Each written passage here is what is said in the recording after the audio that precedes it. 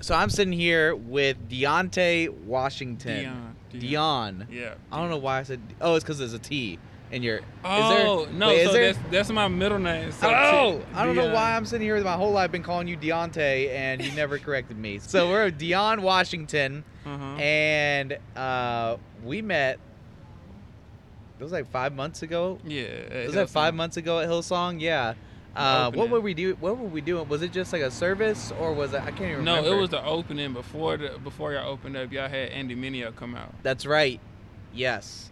Yeah, and I met you. Yeah, that's and right. You see me like bring all my kids with me. So that's right. That's right. That's yeah. right. Yes. Now I remember. Okay. Man, that's crazy. It's been so long. Like so much has happened in such a short time. But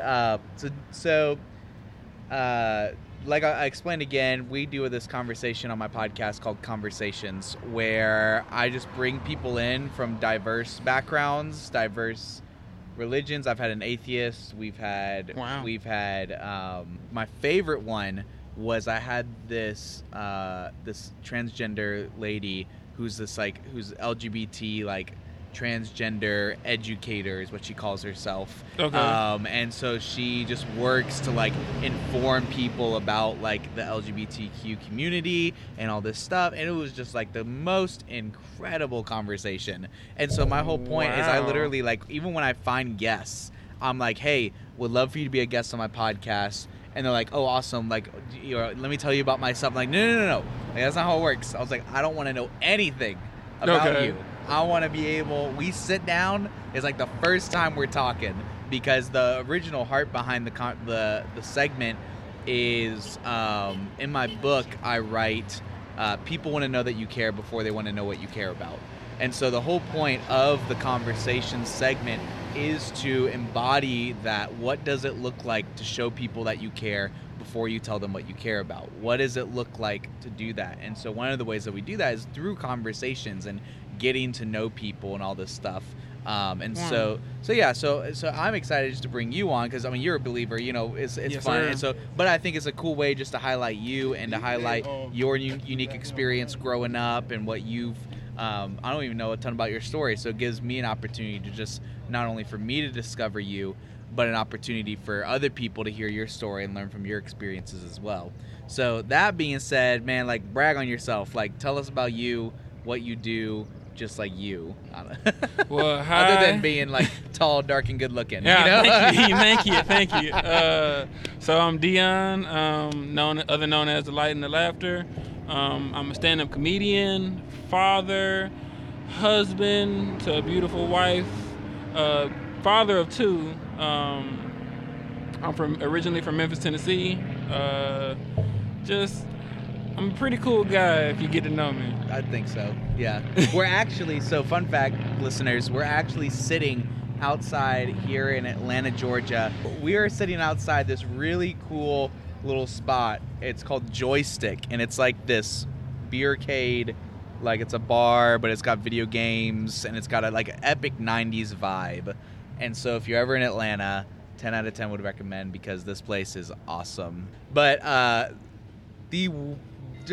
probably something that would only happen to me. Mm-hmm. This guy comes in, walks in, looks just like you, except he had red, I thought you grew out some dreads and dyed them red or something. Nope. That was it. But other than that, facial features, the mustache, everything. And I straight up, I was like, yo, Deontay, what's up? And he was like, oh, and he looked like he was normal. He was like, oh, hey. And I walked up, I gave this guy a hug and everything. And then he was like, I'm so glad you're here. And then he was like, yeah, I'm glad to be here. And I sat back down, and him and his friends, they just walked off and walked away. And I was like, all right, I guess we're not doing the podcast. And then you messaged me, and you were like, hey, I'm 10 minutes away. I go, well, that makes sense. Oh, so that's why I was like, I'm 10 minutes away, because, bro, traffic in Atlanta is just ridiculous. So I was trying to hurry up and make it here. Yeah. And then you text me, he was like, yeah, I just hugged a random dude. I'm like, wait, what? I don't know why. He looked in and just looked straight at me.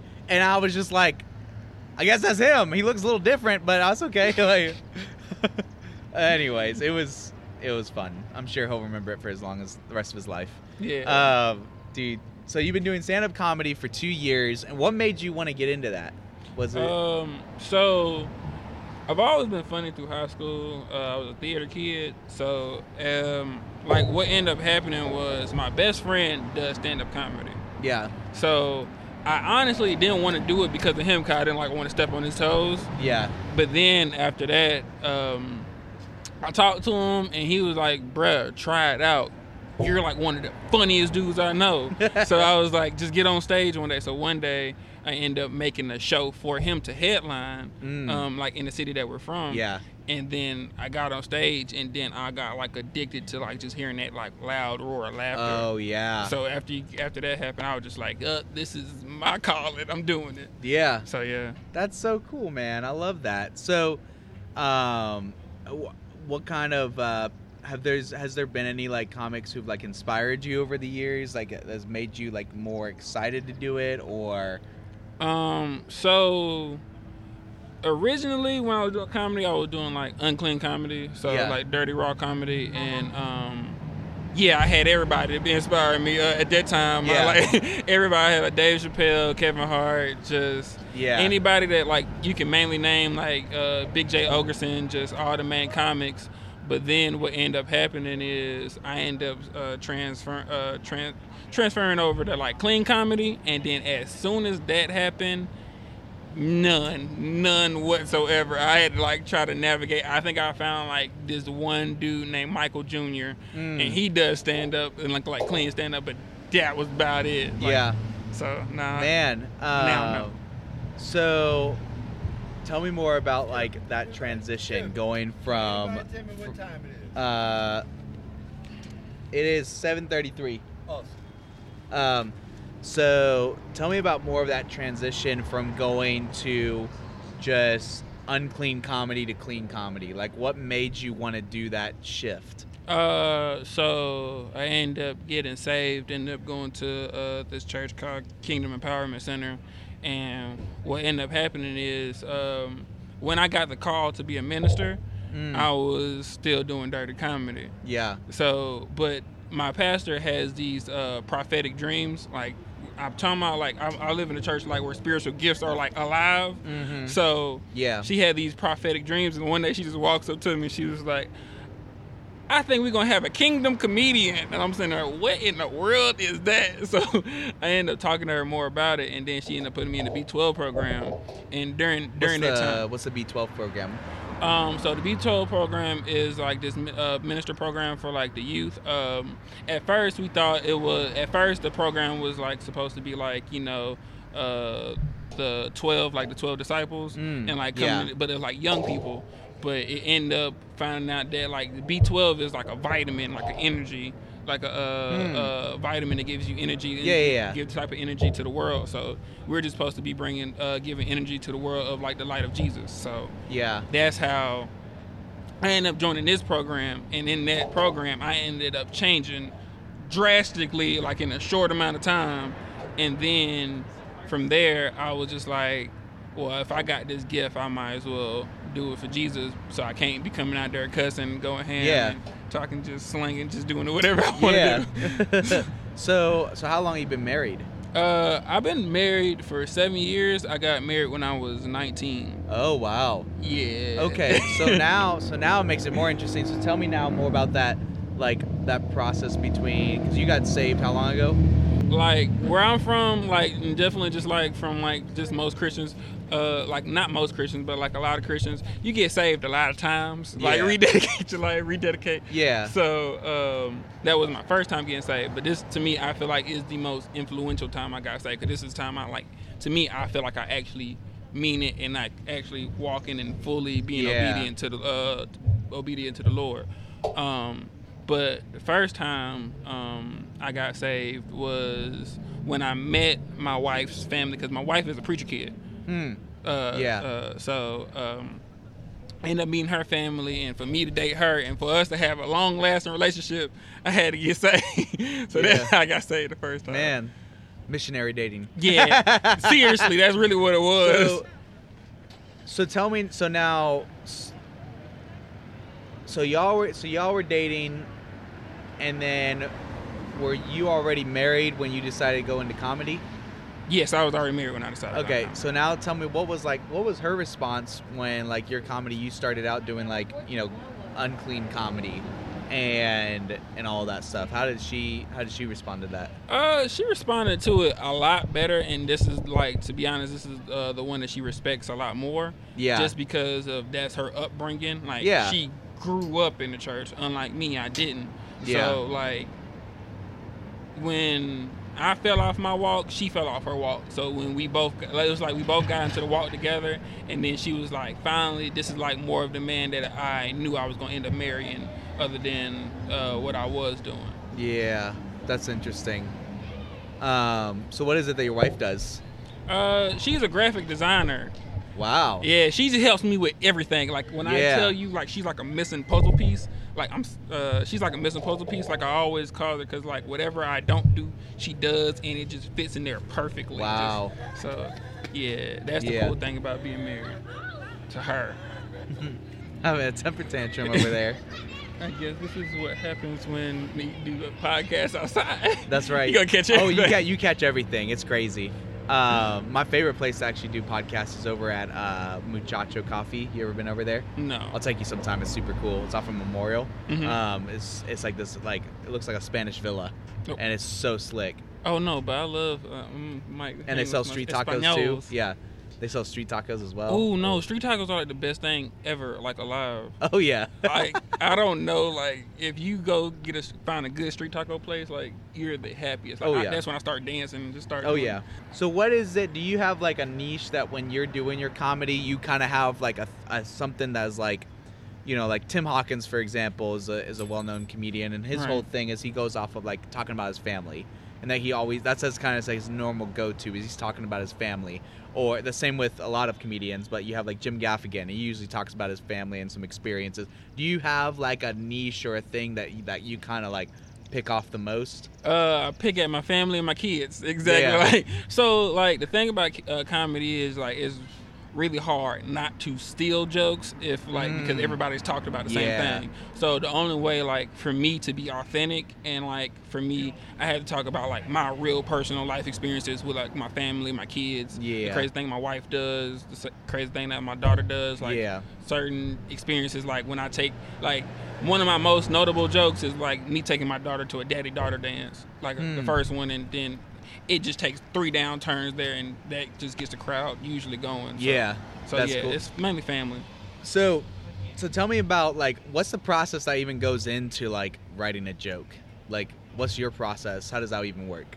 So my process is different because I'm not gonna lie. A lot of times I'll ask like my friends just like for certain topics. Like so we'll have certain topics that we talk about. And then I'll make a joke off of it.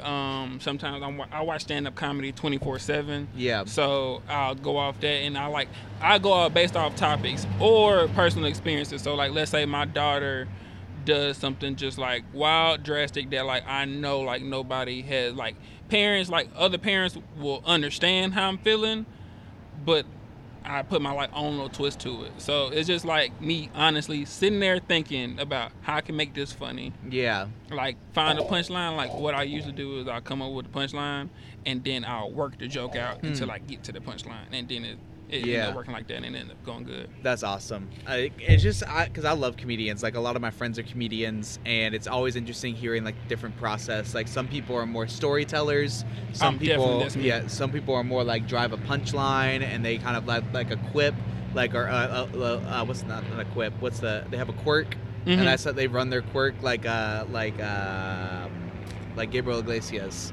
I love him. That's like one of my favorite comedians. Like one of his quirks is he always uses his voices, and he does his little voices. So everything he does always builds off of that. So it's really cool hearing how like different people go with a different process and stuff like that. And you're playing down here. What is the place called again? Escobar. Escobar seafood place. Escobar Seafood. That'll be fun. Yeah, it's 2 Chainz Club. So 2 Chainz. Yeah, he'll show up. He'll laugh. Hopefully. He'll laugh. Yeah. Hopefully. I'm hoping that's how it goes. Awesome. So tell me a little bit more about how long did you live in Memphis? I lived in Memphis until like I was in middle school. Yeah. I was still going back and forth from middle school and high school from Memphis to this small city called Griffin, Georgia. Yeah. So you lived there. So when did you like officially like move to Atlanta and you were like, this is my home, I'm moving here? High school. So I live like out on the outskirts of Atlanta. Yeah. It's in a small city called Griffin, Georgia, which is where my mom is from. Yeah. So when she retired from the military, around about like when I was in middle school and high school, I was just transferring back and forth. So in high school, like my freshman year, Yeah. I started living down here. That's cool, man. So tell me a bit, like, what do you like to do for fun? What is like some things you like when you're not doing comedy and you're not writing or anything like that? You're not writing jokes. What is it that you like to do for fun? I'm always in church. 24/7, like, bro, I feel like I live in that place. Yeah, I get but that. If not, favorite thing is boxing. I love boxing. My whole family. I wish you lived around here, 09. then I could have you suggest like a good gym for me. But Oh no, bro, trust me, I know a few good gyms out here. So okay. I can definitely suggest that. But I just always been a fighter since I was like super young. Like in middle school, I did MMA for like a few years. Yeah. So just combat sports is what That's I'm cool. mainly into. That's nice. And I do boxing coach. I'm a boxing coach now. Yeah. What time you got now, brother? It's 7:43. Yeah. So you got quarter till. Okay. Yeah. I gotta be at that trailer right there at 8 o'clock sharp. You probably can't see it from here. I see it. You got it. Yeah, they the people inside the place, they already paid for the. I'll let you know. I'll let you for the food and know. shit, so you can't buy their food if you just a passerby. But Yeah. You gonna look out for them. I'll let you know 5 till. All right. That's awesome, man. You watch any TV shows, any movies? So I'm not a big movie person. I wish I was. I wish I was. I like TV shows, but like I'm a YouTube person. Like I like having full blown control of what I can watch. Yeah. Do you have any favorite YouTubers? No, because I'm one of the people that like just be on YouTube and just like randomly end up on a cat video. Like I'm just like I'm just scrolling through whatever You're YouTube scrolling has. YouTube like we scrolled through YouTube in 2004. Like it was Seriously, just like whoever pops up. Like I Yeah. like this dude named Mr. Beast. He's funny. Yeah. He's pretty cool. Like Yeah. he just spends a ridiculous amount of money to get his friends to do like all these crazy type of experiments and traps and tricks. He's funny. Yeah, nah, man. Oh, that's I just funny. look at everything, but mainly I just look at comedy. Yeah. Like it's like a safe haven where I can just like literally go check out like Have all you the seen new specials. have you looked into dry bar comedy? Yes, I love. I want to love. go. That's like to be honest, that's a dream place I actually want to do. I actually want to do dry bar comedy. Well, you should like submit some of your stuff or whatever because they like their whole thing is they book like amateur comics, like people who aren't major like in the big leagues or whatever, people who haven't booked out like a full-time special. So And I they're looked at them. I actually looked out, but I still haven't seen like how to submit to them. But what ended up happening is I think a friend of mine, Joel Byers, he's actually doing. I think he already did his special up there, and they're just waiting for it to record. So when that drops, I think what they need, because I don't know how much. Do you have a YouTube channel for your stuff? Yes, but I haven't uploaded anything just yet. Yeah, it's like hiring like a in November. videographer, someone who can like record a special or at least record a bunch of snippets of your like comedy stuff, and then you submit that to them, and then that extra hooks them to book you. So the special I'm shooting, it comes out. I'm shooting it in November, and hopefully I can drop it in December. In November, I want to say like around about like mid-November. Okay. We just booked the space. Sweet. So now I'm just You'll trying have to let me know so I can come out. Oh yeah, good. most definitely. I think you'll like it too. Oh hopefully. yeah, it'll be good. Dude, that's awesome, man. So you watch YouTube, you box, playing video games. No, but yes and no, but I like play other people's video games. Yeah. But then I feel like I'm like the basic black dude. I just play 2K. Like I don't play anything. Like I can play Call of Duty pretty well, but like if like a person who really play Call of Duty plays against me, he's gonna be extremely upset. That's funny. So like it's just, but I will murder anybody in 2K if you want this to work. That's holler right. at me. That's right. Oh man. So fill in the blank. Or what is something that people wouldn't know about you unless they really knew you? Oh wow, that is a question. What is something that knew about me that they wouldn't know? then I'm a crybaby. You're a crybaby. You watch a sappy movie, you done? No, yes, bro. That's why I don't watch movies, because I get too Oh. emotional. Like me, Oh, my man. wife is a gangster, and then it's just me over there watching the Notebook. It's just She looks at you, she's like, what's... seriously, no. She be like, it's not even that sad. Like, I promise you, like I cried to like the Rugrats movie. Like, Oh, no. like Oh. no, bro. I thought you were about to say Land Before Time. I was like, well, you can cry at that. But... No, the Rugrats, bro, it had me tearing up like hard, like, cause it was like, I don't know what it was when he was like, "You want these nanners?" Like he had the bananas, and they hugged and they shared a blanket together, bro. I was on the floor bawling. Oh, that's hilarious. Oh, that's so funny, man. So here's another fun question I like to ask people. What's up? I swear, if I wasn't doing what I'm doing, I could probably be a stand-up comedian. Just because, I believe it. Just because the way I work with people, I don't do like a routine. I don't have a routine of jokes, but I do have a routine when I meet anybody, and I have like these subset of questions that I just that I do a routine through. I don't know why. It just says how I roll. Crowd work. Yeah. So you be good at like really like crowd work, like Andrew Scholes. Yeah. So, but anyway, so one of the questions I love to ask people is, you hear someone talking 2 tables over, and you can't help but get involved. Like, you have to throw in your 2 cents on whatever they're talking about. Right. What is it they're talking about? These questions, bro, like, what in the world? Okay, so there's a table.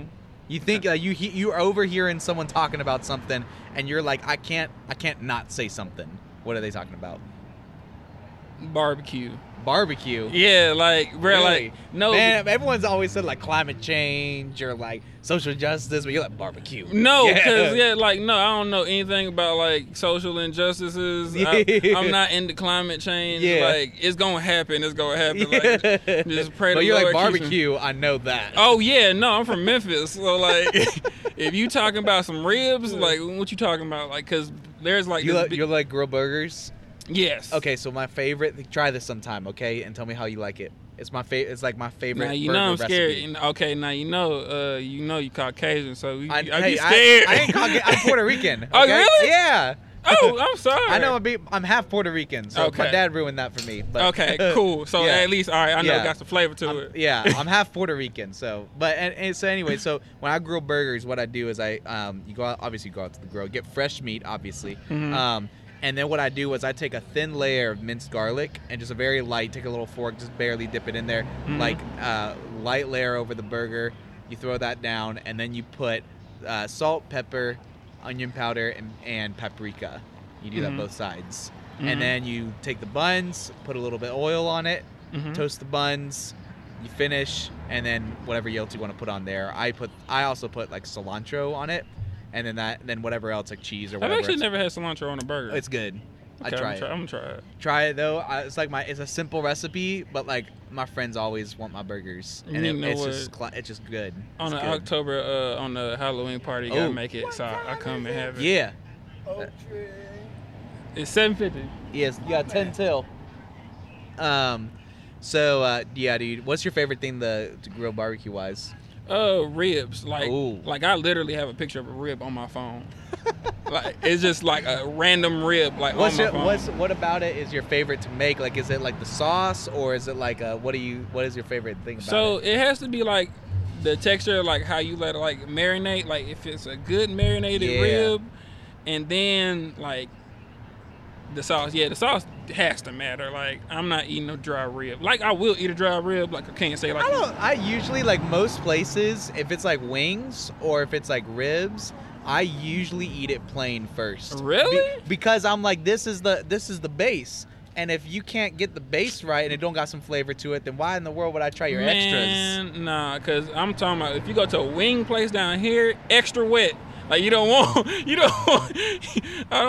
even think at this point I don't even think I taste the actual chicken. Well, for me, it's just like I taste take straight it plain because that's like the litmus test of you actually know what you're doing. So in the Mm. same way, that's why I get wings, I get meat, whatever. I get plain, I get it dry without any sauce, Mhm. and then I'll probably order it again Mhm. with sauce. Because like if you get it good when you cook it right, then with sauce, then you get the good stuff in there. Right. So Cool. Yeah, I love cooking. Cooking's my favorite. See, look, man, I need to hang around you, bro. Dude. I'm not gonna lie. I learned how to cook like 2 years ago. When you come to the Halloween party, man, you're gonna get my guac, which is amazing. See, I don't eat guacamole. Well, there's that. I don't know if I'll make my Fiesta corn dip this time, but it's to die See, for. bro, I'm telling you, I don't know. Fiesta corn dip, I've never had, never even heard You of. need to try it, man. It'll change your life. See, oh my goodness. I'm not saying that it's spiritual, but I will say that I'm pretty sure that's what God was talking about when he said taste and see that the Lord is good. So, like, okay. See, look, you've been like, bro, now I'm really excited about your cooking. it's fun. I love cooking. I love it. It's just, I enjoy just cooking for people. How long Like, have you been cooking? Like when did you learn how to cook? Like at a young age? I or- started like when I was back in college. And before then, I've just always been an artsy kind of person. Mm-hmm. So everything that I've done has always had to have my own unique taste on it. Mhm. So like even when I was in high school, even to the point when I would make a grilled cheese, like my cousin was lactose intolerant and he had my grilled cheese. Wow. So- I mean, I'm lactose intolerant and I Yeah. love cheese. Like, Yeah, so- you don't care. It's just little things. But once I got to college and I started obviously having to like really being like buying my own food and watching my money and stuff like that, that's when I was like, let me try like making my own burgers. And I learned first time I didn't grill a burger until I was like 23, like on a grill. Before then, all my burgers I did on a frying My pan. man's in there. Mm. Ain't that Esco Seafood right across the light right Yeah. there on the left? Yes, sir. Right across the light. So like with me, I think like I literally just learned how to cook like recently. Yeah. Mainly the thing I was a maker. Like I can make myself like some cereal. Like Nice. like it's like a Pop Tart or something. Oh yeah. Other than that, like that was it until like I had this. Hey, don't underestimate the intricacy that goes into a toaster strudel. No, all right? I'm seriously like, bro. I'm talking about I can make a toaster strudel if you want me to, but yeah. I was always a maker, not a cooker until like recently. I recently and I've been into it for a while, but I recently have really been getting into fish. Like I've just loved just like trying Favorite fish? You know, favorite fish is a red snapper. Okay. It's a very Puerto Rican dish, but because when I eat fish, I don't do it where it's like you skin, like I straight up like you catch it out of the river and then you throw it on the frying pan. Salt water, then they bring it over to fresh water. See, he knows what he's talking about. He knows where it's at. What? So for me, it's getting the red snapper, and usually when if I catch it, it's going straight from there into the frying pan, like scales and all, eyeballs and everything. So, we just gut it, you get the guts out. But so it's usually a red snapper. I also like tilapia. Tuna is an art. Tuna is an art because good tasting tuna don't taste like what you think tuna tastes like. Most of us, when we think tuna, we think the tuna in a can, and it's got that very distinct tuna taste. Which that happens if you cook it well done, but if you cook it like, medium rare kind of style, oh, dude, like you sear it and you do it, it goes over a salad. Do you know I've never had a salad? You never had a salad? I've never like you never just had lettuce? No, like no. That's the whole purpose of me not doing it. I'm just like I just don't want lettuce, and then like it was like it's so healthy, but everybody you just need I to know have a real salad. That's the problem. Is most people's idea of a salad is just a Caesar salad where it's just like salad with cheese and that's it and ranch and it's gross. Yeah, You gotta have a real salad where you got like cranberries and nuts and you got like a good vinaigrette with like we add all sorts of goodness to it. Like I mean, I think what end up like ruining salads for add me. some tuna on top of it. You know what? Like Ooh. I feel like like a person who knows about salad, I'll get you to help me make a salad. But like most people I know like who make salads, like they be like it's so healthy, and then everything I see they add on the salad is not healthy. I'm just like you might as well just eat whatever you wanted other than So it's just like that's the reason. Have you ever why. had like not like the cheap scent type, but like real ramen? Not like the packaged. Yes, Not no. like instant ramen, but like real. ramen. Yes. Oh Oh my. Bruh, I went to like a ramen restaurant in like California. I had a show out there, and I did a restaurant. They had an actual real authentic ramen restaurant. Yeah. I almost lost my mind. I was like, this is not what I've been It was eating. like it's a whole bowl, and it's like they got pork, and they got a hard-boiled egg, and they got like mushrooms, and they got everything. Like it's, whew. So what are some like tangible goals that you got for this next year? So next year I'm doing a lot of festivals. A lot of festivals? Yeah, so they have a lot of comedy competition and festivals. Okay. And that is like, I'm finding out there's like this space and era of where you start meeting like the people like comedic industry comedians, and you get to perform at the mainstream clubs, like the clubs like I dream of, like certain club. Like I know, hopefully. Man, that is a grind. Man, comedy is such a grind. It's comedy and really all performing arts have a same kind of grind. Like musicians, comedians, actors, writers, they all creatives. Most creatives have, like, photographers and videographers don't have much of that grind. Is like, because comedians and musicians and speakers, they're always having to like go to like a comedy club or like a local bar to play, or you're always competing, and it's that grind to finally get to that space where then somebody like an agent or somebody was like, yo, I'm picking you up. And you're like, let's go. No, you can tell you what comedians, it usually be other known comedians pick you up. Really? That's the crazy part. Like Okay. another comedian will just be like, I need you on the road with me. Like, you killed the crowd. Like, that type of thing. So, Yeah, because they'll have you as like their opener or something. That's awesome, man. Dude, if you could pick your dream lineup that you could open for anyone, who would you open for? Dead or alive or alive?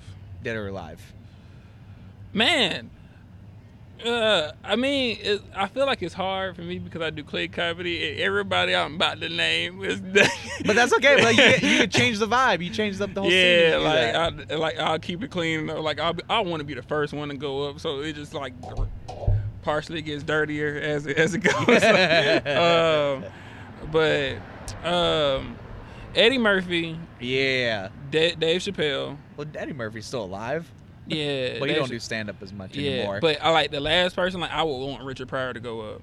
Like Ooh. the last person. Like I would want Richard. Like, oh my goodness. Yeah, he's good. The Richard Pryor was like originally, the reason why I like Richard Pryor was because like his like life story was so similar to like my family's and just like how I grew up. So then like, and then he was so honest about everything he said, and that's like my gift is transparency. Like I have like, I'm super transparent about everything about me. Like if you want to know, I wear my heart on my sleeve, just whatever you want to know. So it was just like seeing him do exactly and say exactly whatever he felt, and then just do it like in this comedic way. Did you ever notice? I noticed this like a couple years ago, that like all of the most well-known like comedians in like kids movies are like really dirty comics. Yeah. Like it's almost like I had this like theory, like it's almost as if they pulled them to like censor them. Like it's like they pulled them into these movies. Like you think like Robin Williams, like stand-up comedy was like, bruh, he was another level of inappropriate. He was like doing comedy with Richard Pryor, but like Richard would like go the other way, and then he turned into like Miss Doubtfire. I'm just like, how? Like Eddie Murphy. Eddie Murphy's comedy is like they're just on a whole nother, and then all of a sudden he goes Haunted Mansion. You know, it's like, it's just interesting. I don't know how that works. Let me tell you what was so funny, because I wonder like when I do get picked up, I wonder what it's gonna be like to be like, they be like, all right, we're trying to make you.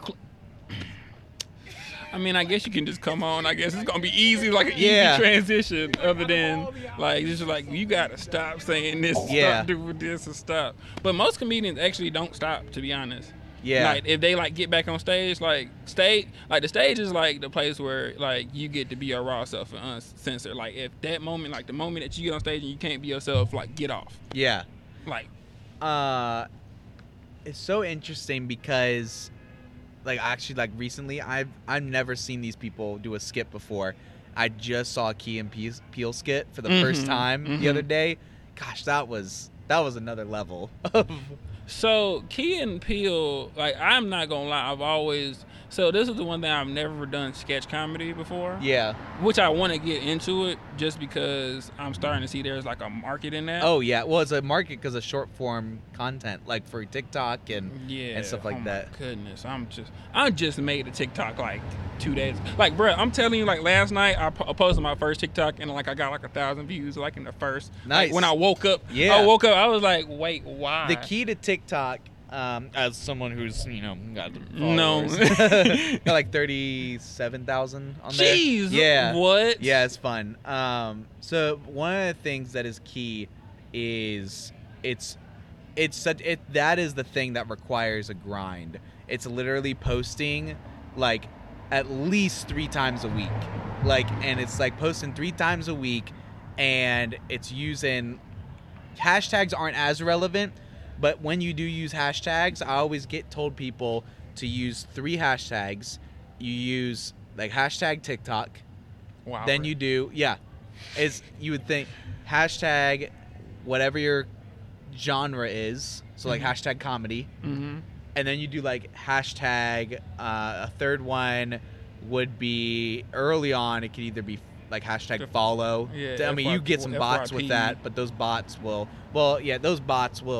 help generate some followers as well. So it was like either hashtag follow, or if it's just like a random hashtag for like a subject that if it's a popular subject, or something that just has a lot of views, like laugh or funny or whatever. So that's what I always tell people. And you just do it 3 times a week, do 3 hashtags, and with your captions, make sure your captions generate engagement. So engagement mean Ask a question. Well, either ask a question, because what you're wanting to do is one or 2 things. Your captions should either prompt people to comment or to share. So if you ask a question and you're getting a lot of comments, that helps generate more views. Or if you have a caption that like emphasizes something in the video. So for example, our pre-order launch team, I just sent them a video, like a tutorial how to upload a reel and what I want them to do.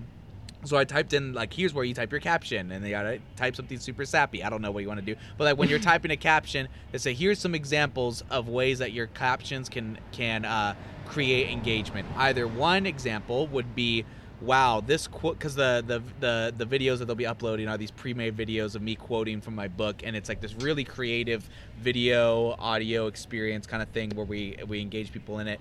And so you could do one caption with like, wow, this quote made me think a lot. What do you think about this quote? Like, so that gets people commenting. Or it could just be something that says, hey, you need to buy this book today. And you put a lot of emphasis, like capital need or whatever, so that it generates urgency, which could generate shares. So, okay. Yeah. See, so there's like a whole, wow. It's a whole science. Yeah. To TikTok. Yeah. See, that's to me, that's interesting, because it's like doing stand-up, like there's a science to it, but like to me, doing social media and internet is like so different. Yeah. And like I grew up around, it's like, constantly changing too. Yeah, so like, bro, there's always like a new algorithm. So like if I YouTube something that's like different, it was like for the month of October, I'm just like, yeah, I have no chance. It's always changing. It's a moving target. It's crazy.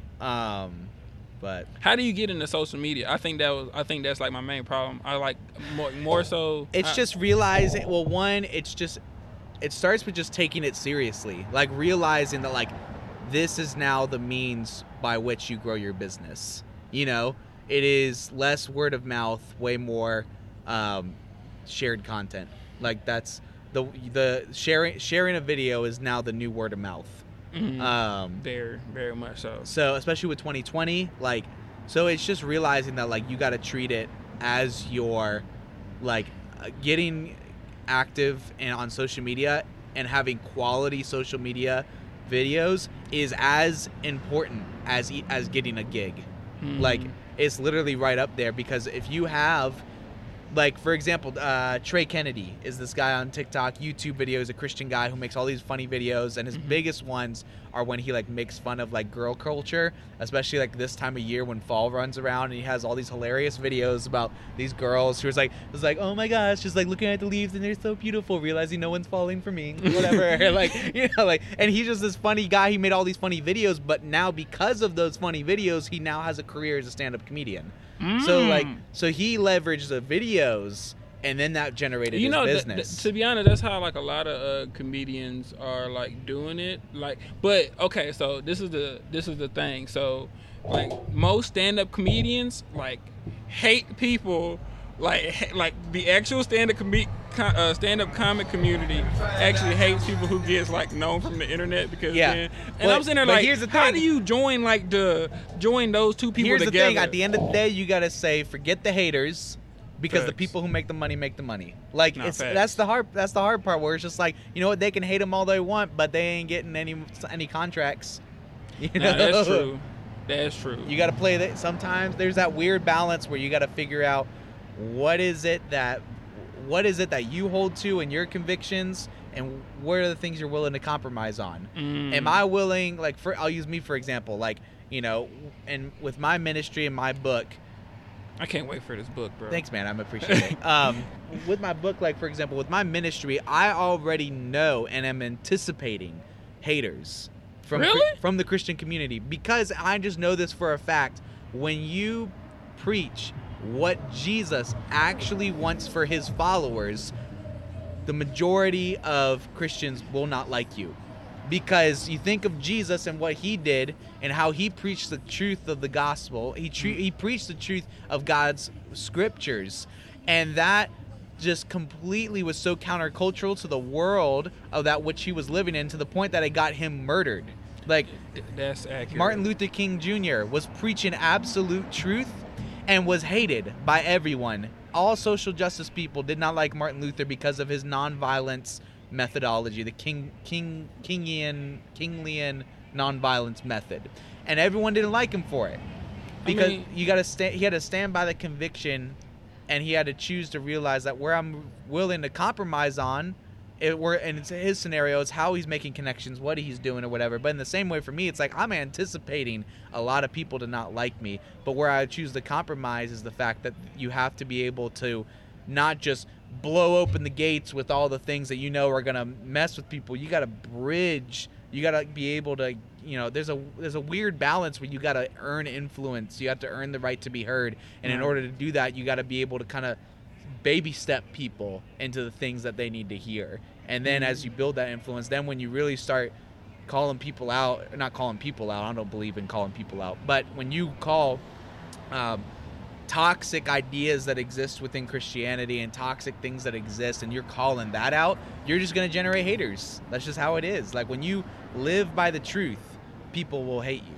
But the hard part is, the balance with that is, most people, even hearing this right now, thinking their idea of people hating you for the truth is also construed. Like, a lot of people, when they think, well, when you stand by the gospel, people are just going to hate you. No, you're just a jerk. Like some people are jerks. It's like some Christian people are like, why are you like this? Yeah. My biggest thing is like, you should always be working. There's a weird balance where you're always trying to work to be good news to other people. That's what I'm always communicating to people. Hey, be good news to other people. That's the gospel. It's good news. Be good news. And there is a level to which the world will reject you because you have the Spirit of God and they do not. And we live in a world that's dominated by darkness, and it's going to reject the light. That's just the natural way it's supposed to happen. But I said, but before that happens, you better make sure you're blameless. And the reality is, in the Christian church, we are not blameless. Not at all. Christians, we are only the good guys to ourselves. We are the only people who see us as the good guys. The rest of the world sees us as the villains, and for rightful reasons. No, so I got a question. What do you think the rightful reasons are? Because I've, like, personally, I would say, like, the rightful reasons are, like, the Crusades, where we literally... But I wasn't around for that time. Okay, but I wasn't... Okay, but, like, getting personal, like, I wasn't around for the Civil War, you know? Right. And yet, that's a conversation that, as a half-white guy... as a person with half majority and not half minority, as a person who looks white, that's a conversation. I got privileges, and that's the whole conversation of the idea of white privilege and all these things. That conversation needs to happen so that we know how to take responsibility. We know where we've been. We are able to then have compassion for those who are hurting, to see the realities that live around us. And so that whole conversation exists. Okay. And so like, with that, to me, I feel like yeah, but if we like live literally by the Bible on this, to me, the Bible is like a big book of love. Like, you just gotta love people. So like, I get like what your great auntie might have done. Yeah. I don't care. Like, bro, like, I mainly look at people for the person that they are now. Like, you showed me love. Yeah. Like, when I first met you, like, you was like, look, man, I'll take you out to eat. I'm just like, he offering to take me out to dinner already? Just like, so, like, just like your personality. Like, I can only go all based off your personality. I can't. Yeah. Like, but I look at everybody like that. Like, I'm sorry, I can't have like this. But like, hate. think for example, when recently I've been having a lot of conversations with Jewish people, and That's cool. I want to meet a lot of Jewish people. I heard they got a lot it's of been money. very challenging because I haven't just been talking to like regular. This is a bad way to word it, but like regular Jewish people. I've been talking to rabbis, like That's people cool. who are smart Jewish people. So Right. people who.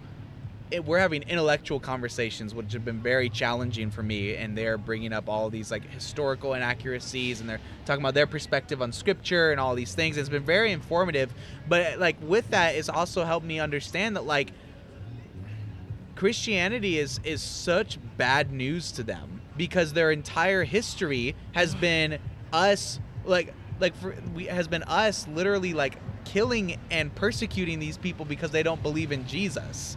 As their history of being torn down, especially like you look at like even in like the medieval times and for even in the 1500s, and we have dominated the entire known world and forced people to believe what we believe, and will kill people who say otherwise. That's like what most of the church was for the past 2,000 years. Right. The majority of that period I was mean, us being this, for lack of better words, these Christian supremacists. For lack of better words, I mean, that's what they say. Like with the black community, like they put it on us like it's like this white man's religion, and then they're just like, bro, you was passed down this through slavery. I'm just like, you're brainwashed. Like, yeah, I'm like, but that's a conversation where it's like there are people like I got these Jewish people I've been talking to, the amount of hurt that they've experienced for hundreds of years from Christians, and they use the word proselytizing. Is the idea proselytizing is so I'm trying to navigate the difference between proselytizing and evangelism, because proselytizing is the active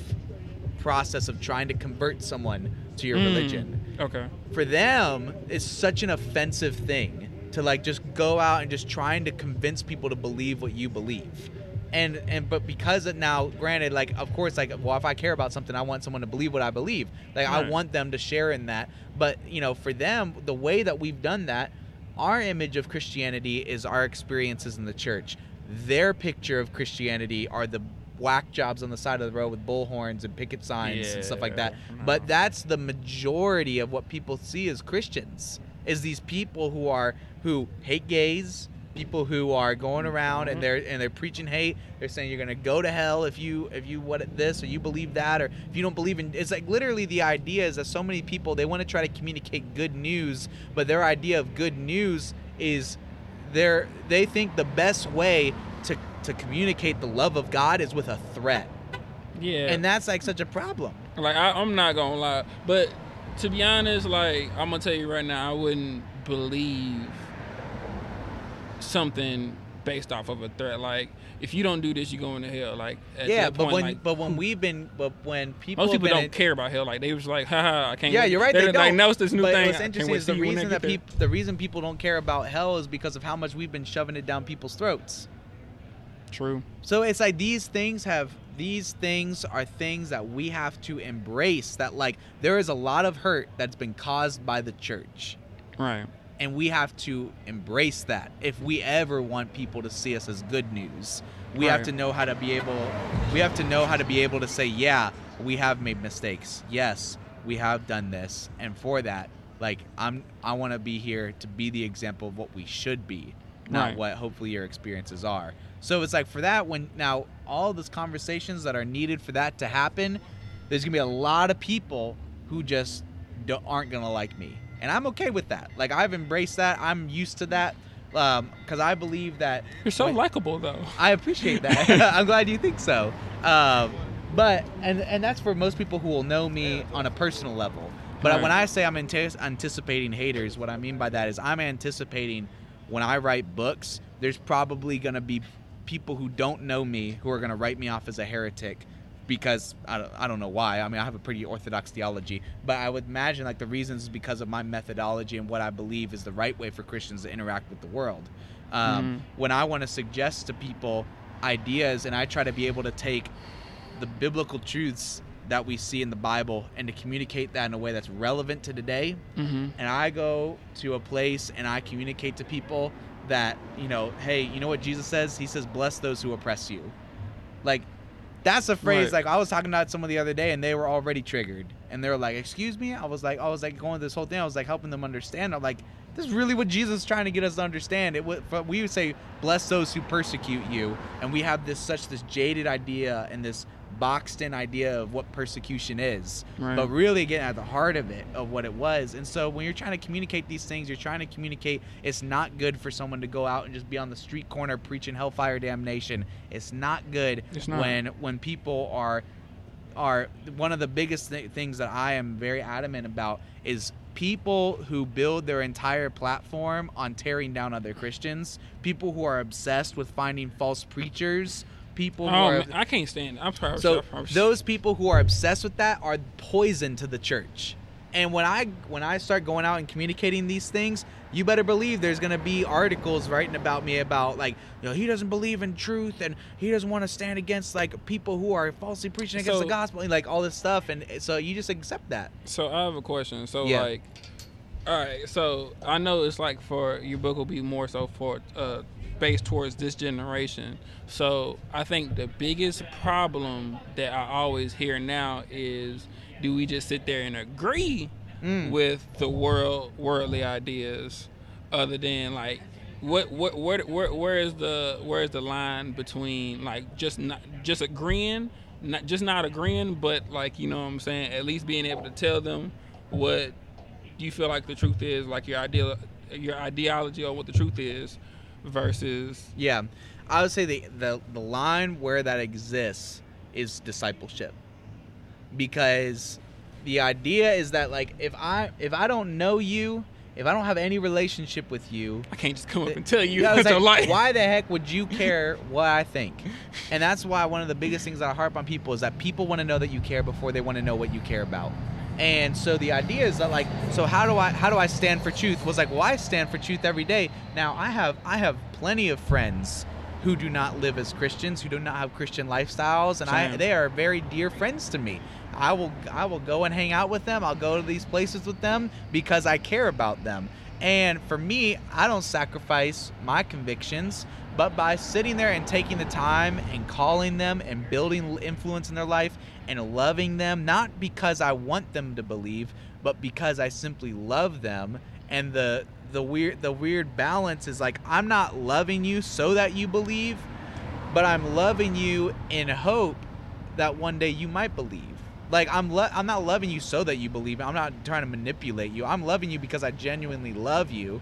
And my hope is that you would see that, you become more curious, and through that process, you would believe. Like, it's this weird thing where it's like, I hope this happens, but it's not the reason I'm doing it. That's the exact way that I feel like that's the exact way that you're supposed to do it. Like, I 100% agree. Yeah, but you'd be surprised how many people don't agree.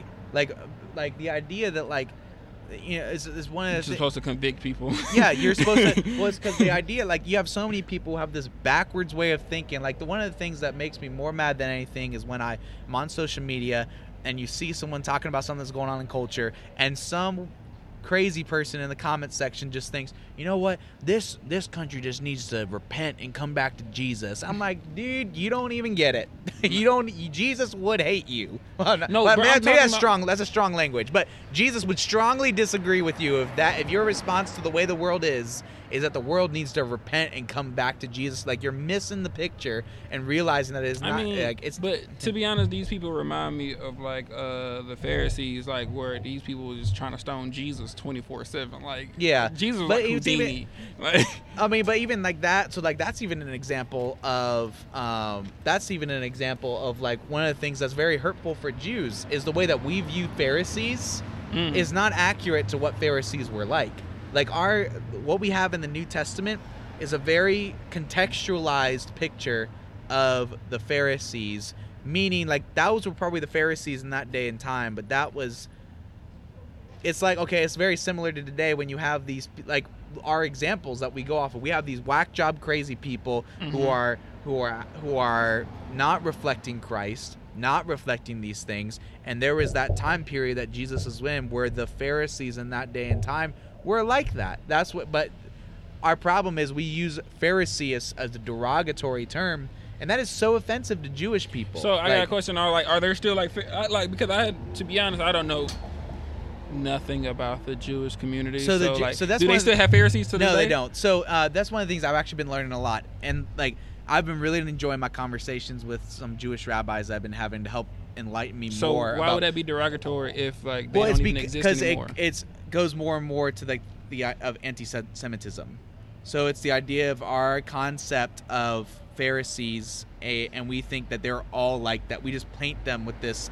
And we throw Jews into that mix. We think people who are Jewish religious leaders, we equate them to Pharisees. Wow, I didn't know that. Well, a lot of people, Christians, do. And so because of that, like one of the things I've been learning a lot is that like the Judaism that we have in our mind is not the Judaism that exists today. For lack of better words, it's essentially an entirely new religion. Like it's a totally different, like the Judaism that existed in the first century Israel is not the Judaism that exists today. Oh, it was around the second to fifth century. Around the 2nd to 5th century, they reconstructed Judaism. Right. They literally rebuilt it from the ground up. So like the Judaism that existed in Jesus' day is not the Judaism. And so a lot of people, like one of the most offensive things to Jews, or at least the ones I've been talking to, is Christians' idea of Judaism is they think that Judaism is Christianity minus Jesus. But that's not true. No, actually, really, I've heard that a million times. Yeah, but that's not true in the slightest. Like, they don't believe in a personal relationship with God. They don't believe in hell. They don't believe in heaven. They don't believe in the king. Like their idea, they believe that the current Judaism believes that like the kingdom of God is a completely Christian idea.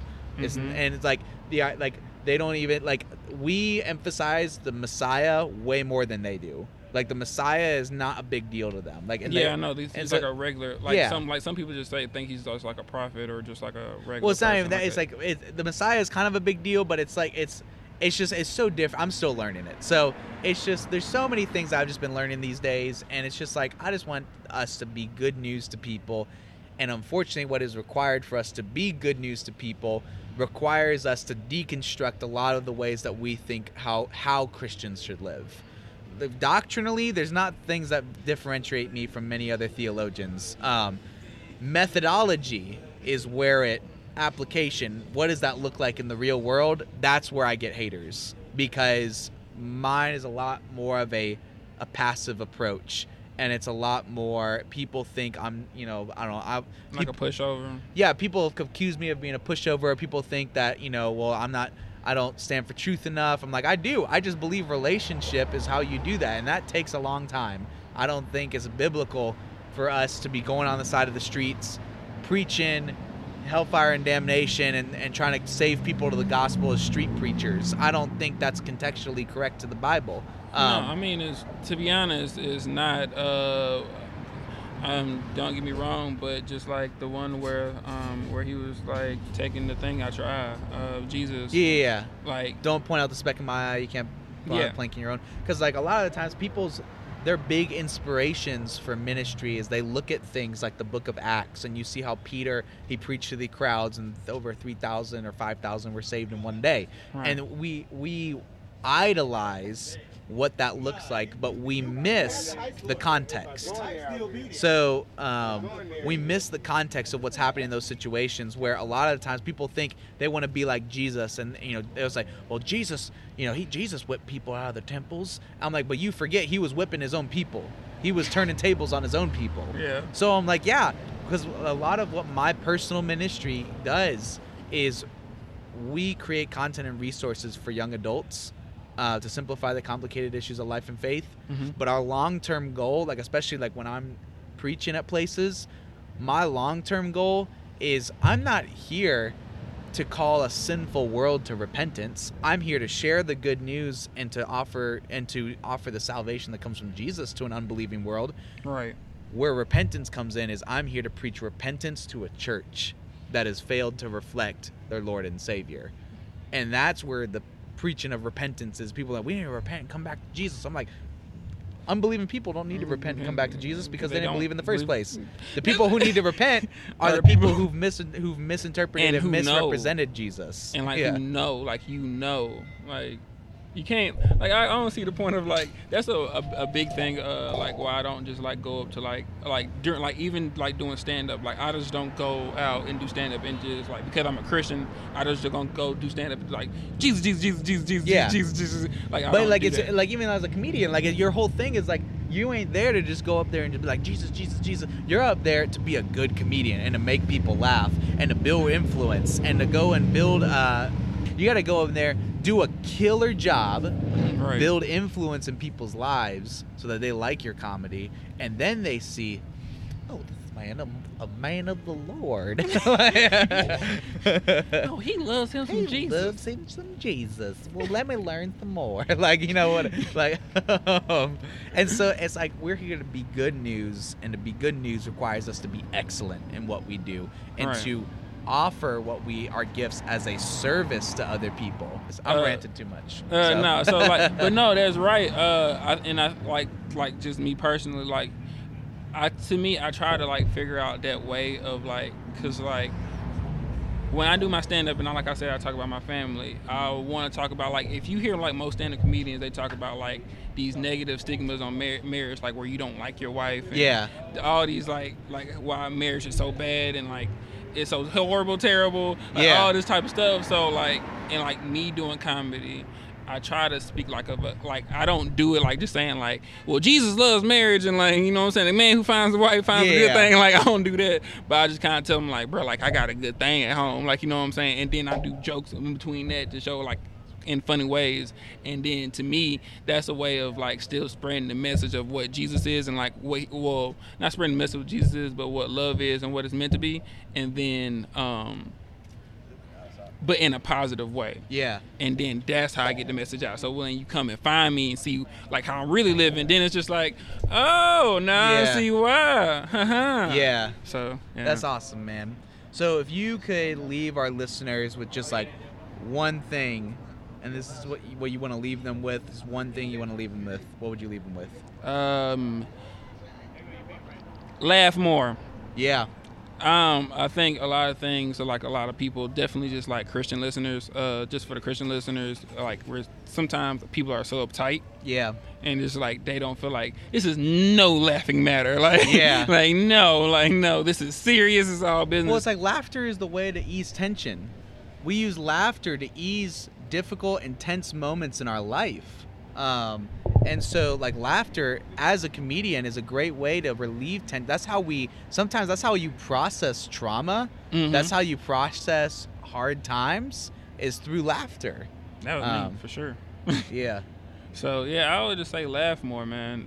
The more that you laugh, it does ease and it just eases stress, and it gives you like it gives you joy, Yeah. like more so other than just like this happiness, which is temporary. It gives you this sense of joy, Yeah. and that's where I feel like That's a awesome. good place to be. So how can people connect with you and your comedy? All right, man. So y'all can find me on Instagram at Deion T. Washington. You can find me on TikTok at Deion T. Washington. That's right, that brand consistency. Oh yeah, most definitely. And then I just started a new family TikTok with my wife, which is It's the Washingtons on TikTok. And yeah. That's awesome. You have a YouTube channel yet? Yes, it's Deion Washington Comedy. No videos uploaded yet, but when this special gets recorded, which is in November, that's where it's gonna go. And I would try to also we're gonna vlog. try to also like see if you can reserve Deion T. Washington as well. I tried. Like I Is really it- want is to it- try it. No, do it. I was like literally that was the biggest thing when I found out that the username that I wanted was available. I was like, every single platform I can possibly imagine, I'm saving it. Even if I don't post anything on it, I'm Really? saving it on there. I mean, yeah. I mean, I think, to be honest, because it gives you that consistency of where people know exactly where to find you. Yeah. Yep. So, Sweet, man. Well, dude, I'm glad we were able to finally chat, and hang out, Finally. and I get to watch your comedy show here in a Yeah. little bit, and I'm excited, man. It's gonna be good stuff. So get ready, bro. Yeah. It's gonna be crazy. we'll see you soon, friends. Follow us on Instagram at SLJ Ministries. Follow our boy Deion on Instagram, and let us know how we can pray for you.